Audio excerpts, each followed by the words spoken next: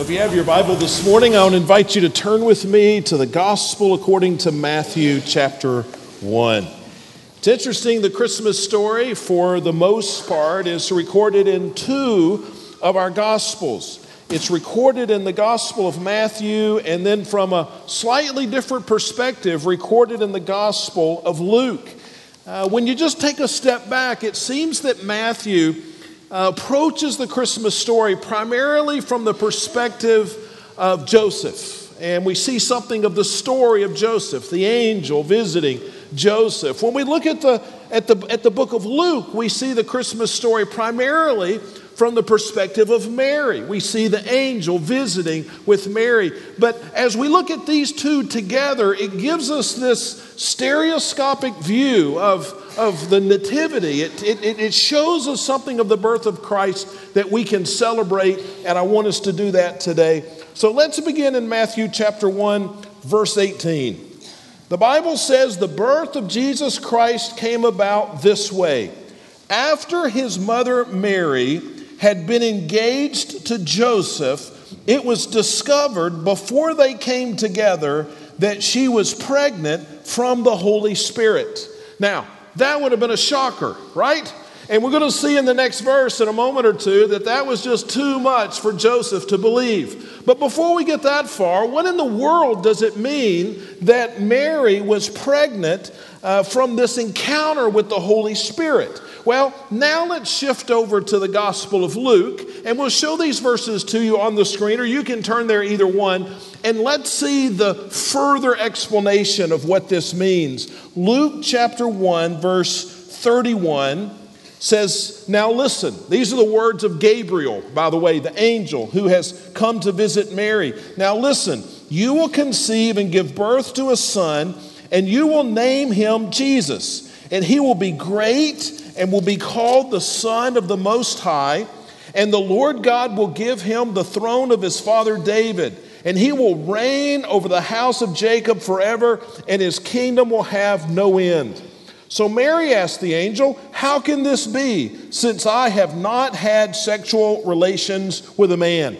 She is very pointed. There's no confusion there in that description, in that question that she asks. But then the angel is going to explain this great mystery. Verse 35, the angel replied to her, the Holy Spirit will come upon you, and the power of the Most High will overshadow you. Therefore, the Holy One to be born will be called the Son of God. So there's the explanation from the angel to Mary of what it means that there is going to be a virgin birth. Now, let's go back to Matthew chapter 1 and just pick up where we left off. Verse 19 says, so her husband Joseph, being a righteous man and not wanting to disgrace her publicly, decided to divorce her secretly. So it says that they were engaged, that they were betrothed. In those days, an engagement was a legally binding contract. And so though they weren't married, in order for them to separate would have required a divorce. Now, Joseph didn't believe this strange story about Mary being pregnant but not having been with the man. This had never happened before. He didn't believe it. You wouldn't have believed it. And so he decides he's just going to divorce her, but he's going to do so quietly, privately.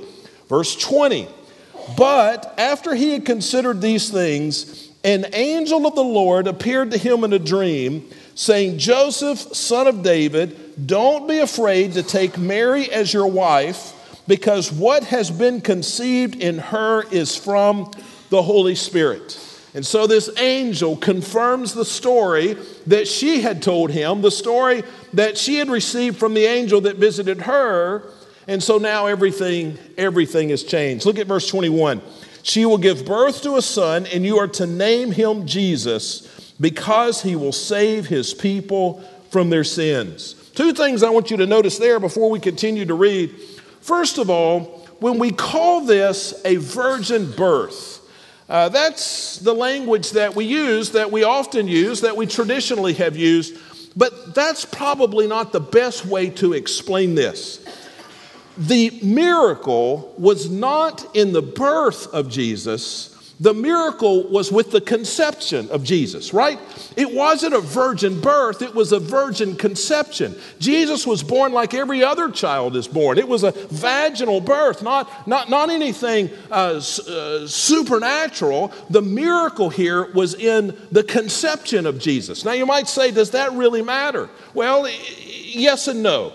I was reading this week Dr. James Leo Garrett. Some of you may know him or not know him. One of the leading theologians in America today is a member of our church, and he's not here today. He's watching online. He is in an assisted living facility. But I looked to see what he had to say about this in his systematic theology books, and here's his quote.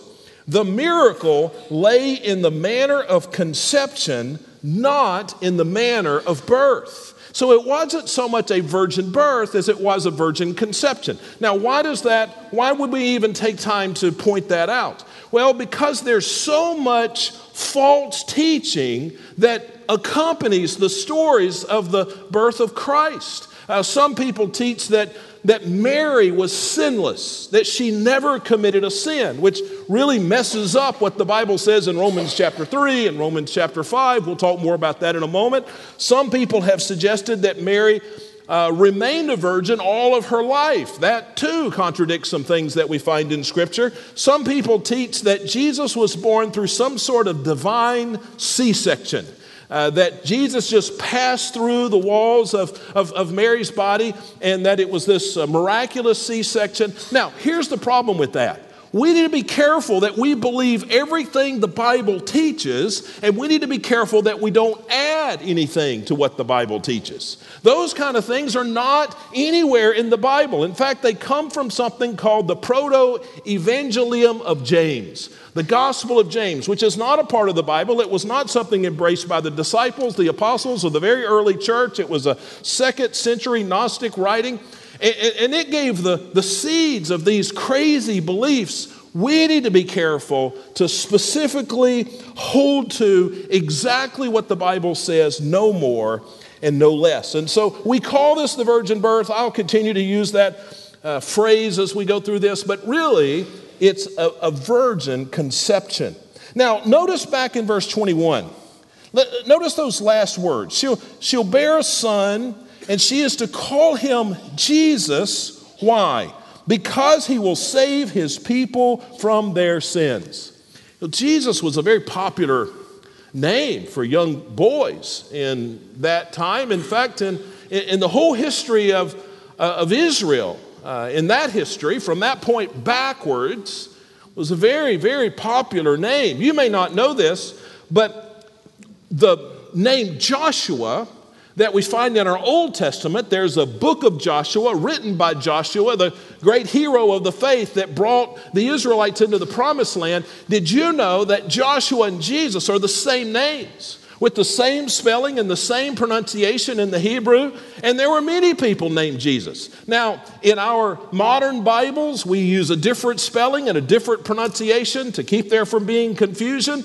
But Jesus was a very common name. Many people in the Bible and just people in culture held that name. I'm going to name my son Jesus. Now, the word Jesus meant Savior. And they named their children, they named their sons Jesus because they were looking forward to the day that the Father would send a Messiah, that the Father would send a Savior to save the people from their enemies, to save the people from these pagan countries that brought pressure and brought violence to the nation of Israel. They were looking for the next King David. They were looking for someone who would come and rescue the people from Rome in this situation. But notice what it says here. You will call his name Jesus. He will be the Savior, but he will save the people from what? Because he will save the people from their sins. See, we see even here in the very announcement of Christ that God has a purpose, and the purpose is a wonderful purpose, a great purpose, to save us from our sins. That's the kind of Savior that Jesus had come to be. Look at verse 22. It says, now all of this took place to fulfill what was spoken by the Lord through the prophet. And he's going to quote a verse. Isaiah chapter 7, verse 9 is quoted here. He says, see, the virgin will become pregnant and give birth to a son, and they will name him Emmanuel. Now that might confuse you because just 2 verses earlier it says his name will be Jesus. Now his name will be Emmanuel. What's with that? Well, Jesus, which means Savior, tells us what he came to do. He came to save us from our sins. Emmanuel, which means God with us, tells us who Jesus is. So what did he come to do? Jesus. He came to save us. Who is he? Emmanuel, God with us. And then he translates, the writer gives us a translation of Emmanuel there at the end of verse 23, which is translated, God is with us. Verse 24, when Joseph woke up, he did as the Lord's angel had commanded him, and he married her, but he did not have sexual relations with her until she gave birth to a son, and he named him Jesus. So there was a virgin birth, or at least a virgin conception. And I want to take some time and learn why that's such a big deal this morning. But first, is it a big deal? Should we take the time that we have and talk about something that seems so odd, that so many people, by the way, reject? Is it important that Jesus was born of a virgin? Well, I thought I would quote for you today a couple of theologians from Texas. You know, when I was in Ohio for 12 years, I could never quote theologians from Ohio because there hadn't been any. But I can quote Texas theologians. John Woolvard, who may be the most famous theologian to come out of Dallas Theological Seminary, he said this: the incarnation of the Lord Jesus Christ is the central fact of Christianity. Upon it, the whole superstructure of Christian theology depends. This is it. It's all built on this, that Jesus is God in the flesh. And then let me quote from another famous Texas theologian, John R. Rice, the most noted theologian from Dallas Baptist University.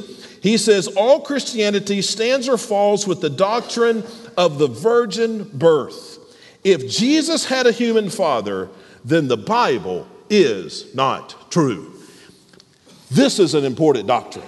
We need to know what the Bible says when it talks about the virgin birth or the virgin conception and why that is important. So let me give you 4 reasons to pay special attention to this that we find here in this text. First of all, the virgin birth is important because it is in the Bible. Now that seems too obvious to be helpful, but it's important. The Bible clearly establishes the fact of the virgin conception here in Matthew chapter 1 and also in Luke chapter 1. There's no question that it says specifically and repeatedly that Jesus was born of a virgin. So to deny that is to deny the very veracity of God's word. To deny that is to deny the basis of the story of Christ. To deny that is to deny the Gospels. To deny that is to deny that God the Father has the power and has the authority and is sovereign to do whatever it is that God wants to do.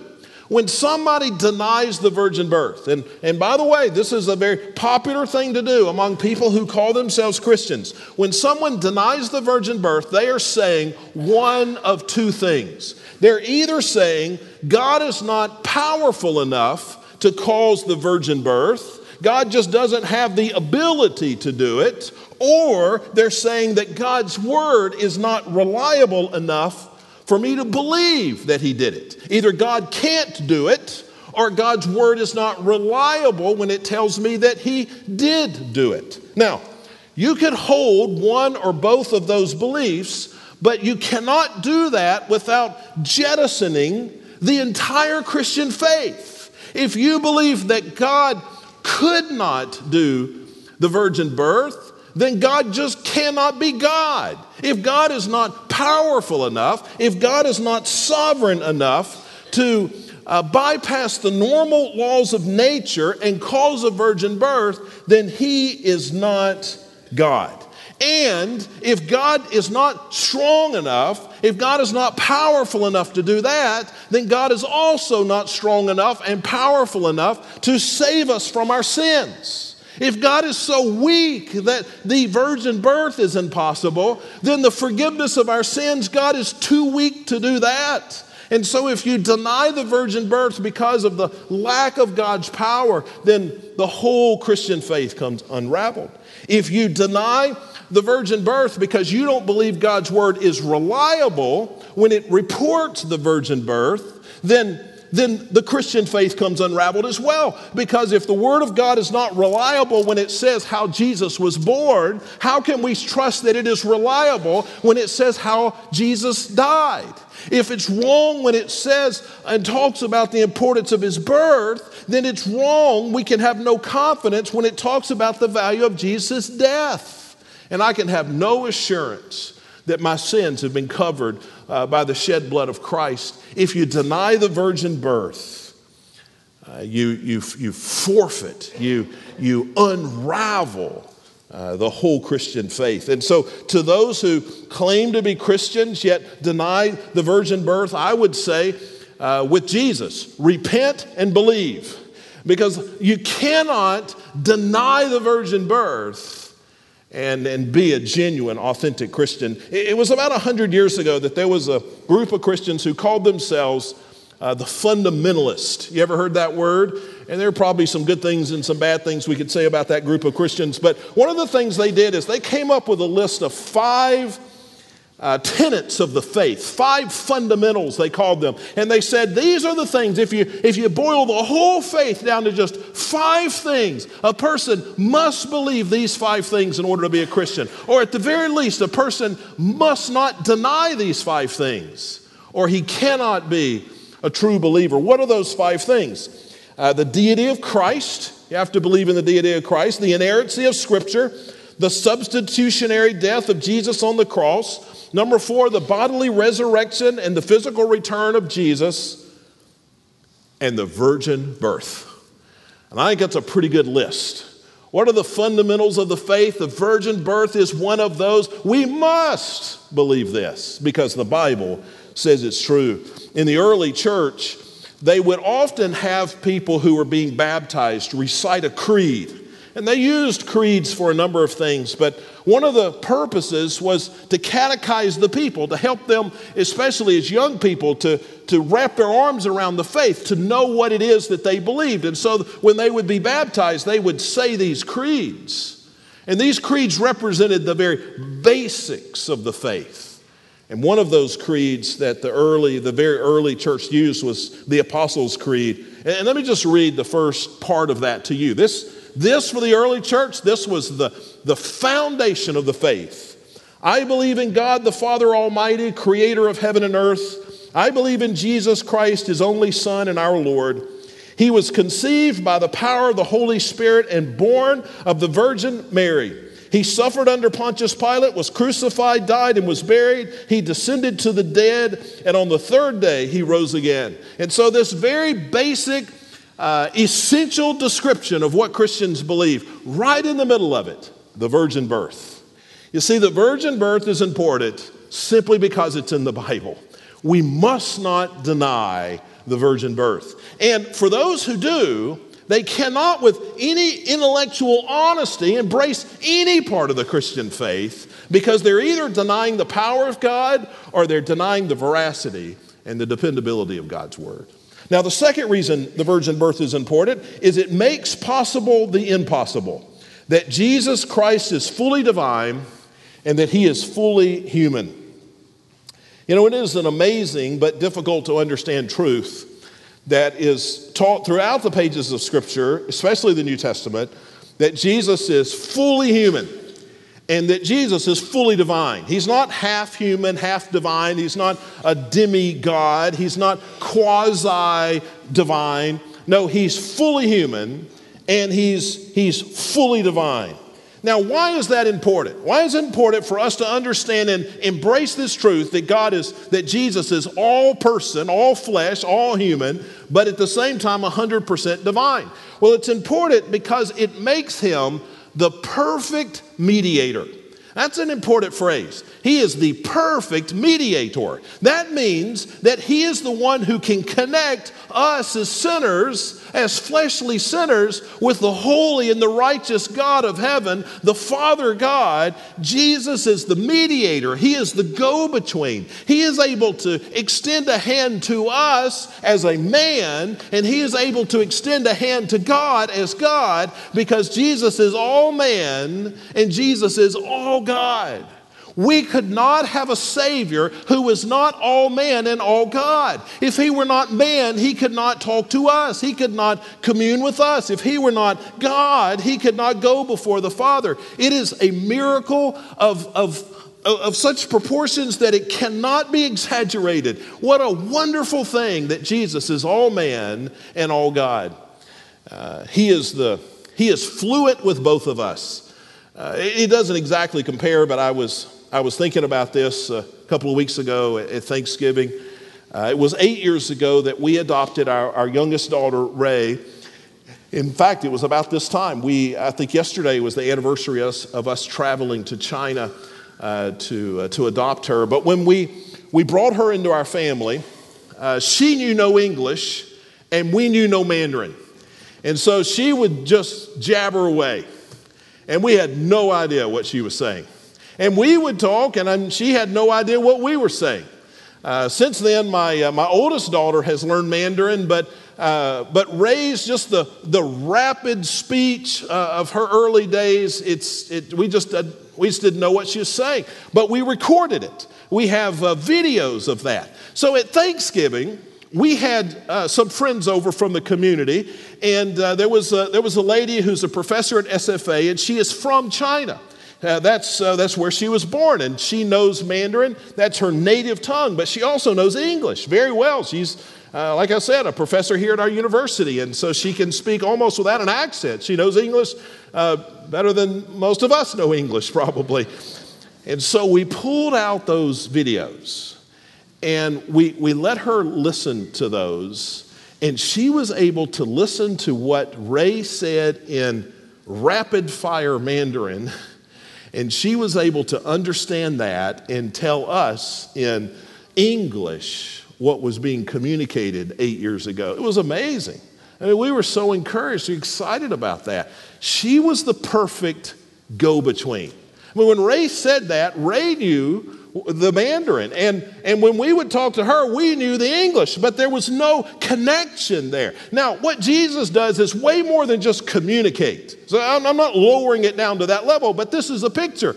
Jesus knows the language of man, and Jesus knows the language of God. Jesus can reach out to man because he is a man, and Jesus can reach out to God because he is God. The amazing miracle that Jesus is fully divine and fully human.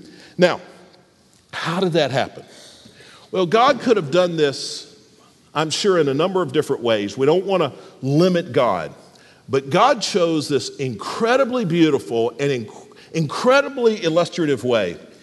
Jesus Christ had an earthly mother, just like all of us. Not a person here doesn't have a mother, right? Jesus had an earthly mother, and Jesus had a heavenly Father. And somehow the Father in heaven brought those things together, and Jesus was born fully God and fully man. It would have been possible, we have to admit, it would have been possible for God to have created Jesus without a father or a mother, without Mary. God could have created Jesus in heaven, and he could have still been fully human, and God could have just sent him to earth that way. But it would have been hard for us to understand how a person with no father, no mother was really human. It would have been difficult for us to understand. So God, in his wisdom, in this beautiful situation, gave Jesus a mother. Now also, I suppose God could have caused Jesus to have a mother and a father, and God could still have given him a divine nature. I don't want to limit God in that way, say he couldn't have done it that way, but had he done it that way, it would have been hard for us to understand how this Jesus was divine if he had a father and mother just like we do. But God solved that by giving us this beautiful way of bringing Jesus into the world with a human mother and with a heavenly Father. Why is the virgin birth important? Because it makes possible the impossible, that Jesus is fully God and Jesus is fully man, and we should celebrate that. And then number three, it is important because it points to the inherited nature of sin and the sinlessness of Christ. You know, the Bible says that we all inherit sin.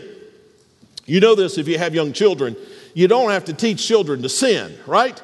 They're born knowing how to sin. Some of them are better at it than others, but all kids are born knowing how to sin. You have to teach them to not sin, not teach them to sin, and that's because we are born with this inherited nature. Adam sinned and brought sin into the world, and now sin has been passed down from generation to generation. That's our nature. We're born into sin. Romans chapter 5 tells us as much.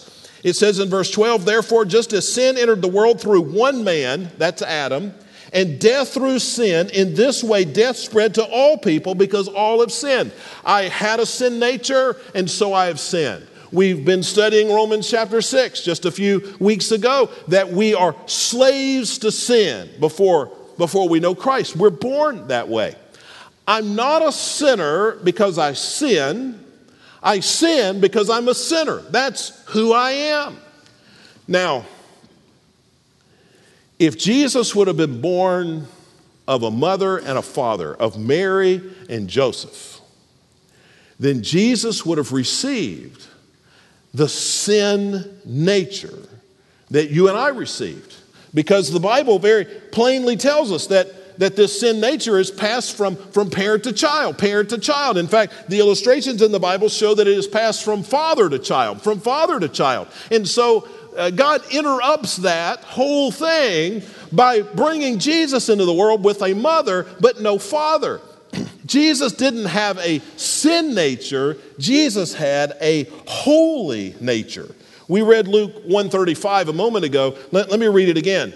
It says, the Holy Spirit will come upon you, and the power of the Most High will overshadow you. Therefore, the Holy One will be born and will be called the Son of God. I was born with a sin nature. You were born with a sin nature. Jesus, with no earthly father, was born with a holy nature. Now, why is that important? Well, because not only is Jesus the perfect mediator, because he's all God, all man, now we see that he is the sufficient sacrifice. Now, let me tell you what I mean by that. Jesus, because he has no sin nature, no active sin, no sin. When Jesus lived a sinless life and died on the cross, he paid the penalty for whose sin? Our sin. Had Jesus had a sin nature, had Jesus sinned in any way?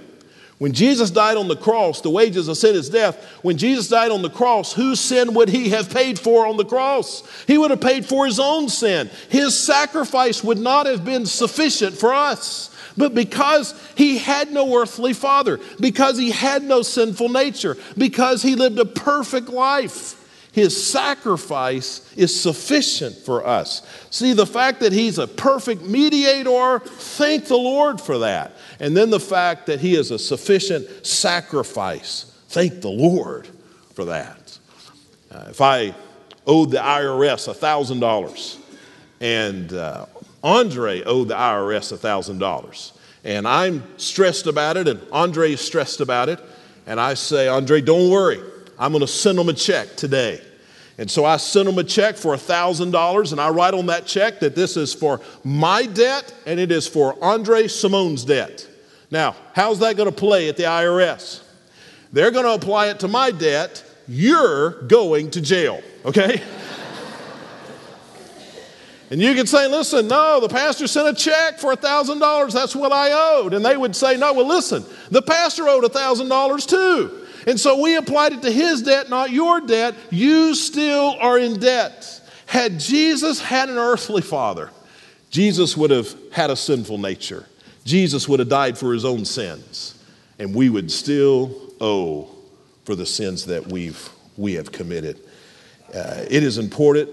The virgin birth, the virgin conception important because It points to the fact that he inherited no sin and he lived a sinless life. And then finally, it is important because it demonstrates that salvation is not by human effort or human worthiness. Just very quickly, human effort. The conception was not by the agency of Mary and Joseph. And if you don't know what that means, I thought about this morning. I know we have a lot of children here. So if you don't know what that means, don't know what it means to be a virgin, then just wait till Christmas, ask your grandparents. They'll explain it then, and you won't have any more questions. So Jesus was not conceived by the agency of Mary or Joseph. This was all the work of God. And it's described theologically, it's described practically here in Matthew and Luke, but it's described theologically in Galatians. Listen to this. It says, when the time came to completion, so when it was time, when it was God's time, God sent his son, born of a woman, born under the law, to redeem those under the law so that we might receive adoption as sons. Our salvation came from the heart and the mind and the will of the Father. We should just be blown away by that. I'm not saved because I reached out and I begged and pleaded and bargained with the God of heaven, but I am saved today. My sins are forgiven because God loved me so much that he reached down and found a way to save my soul and forgive my sins. Ladies, you tell me, is there a difference between these two things? Let's say that you want some flowers, and so you tell your husband, you want some flowers. You explain to him, all your friends get flowers. You show him pictures of all the flowers they've gotten in the last week or two. You tell him, you're the only woman at work that never gets flowers. That people talk about him. They talk about how sorry my husband is that he never sends me flowers. And let me tell you, husband, if I don't get flowers by the end of the week, we're going to have big problems. So Monday morning, you get flowers, all right? So scenario number 2, you go to work Monday morning, and out of the blue, there's a dozen roses. In fact, you're so surprised, you wonder if they're really from your husband.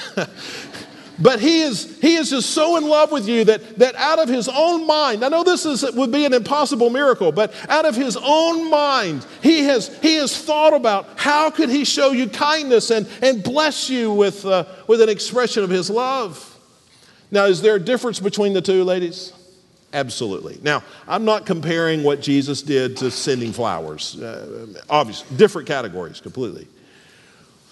But I want you to know that Jesus' love for us, the Father, the love from God, was not something that we bargained for. It was not something we begged for or pleaded. It wasn't something we worked out with him, but it came from the very heart and mind of God. That's how much God loves me. That's how much God loves you. We heard Matthew Young preach on it 2 weeks ago when he talked about how God pursues us. We don't pursue him. He pursues us. Isn't that amazing? And when we see that even the coming of Jesus was not something, even the conception that man did, but it was from the very heart of God. It reminds us of that. And then the worthiness.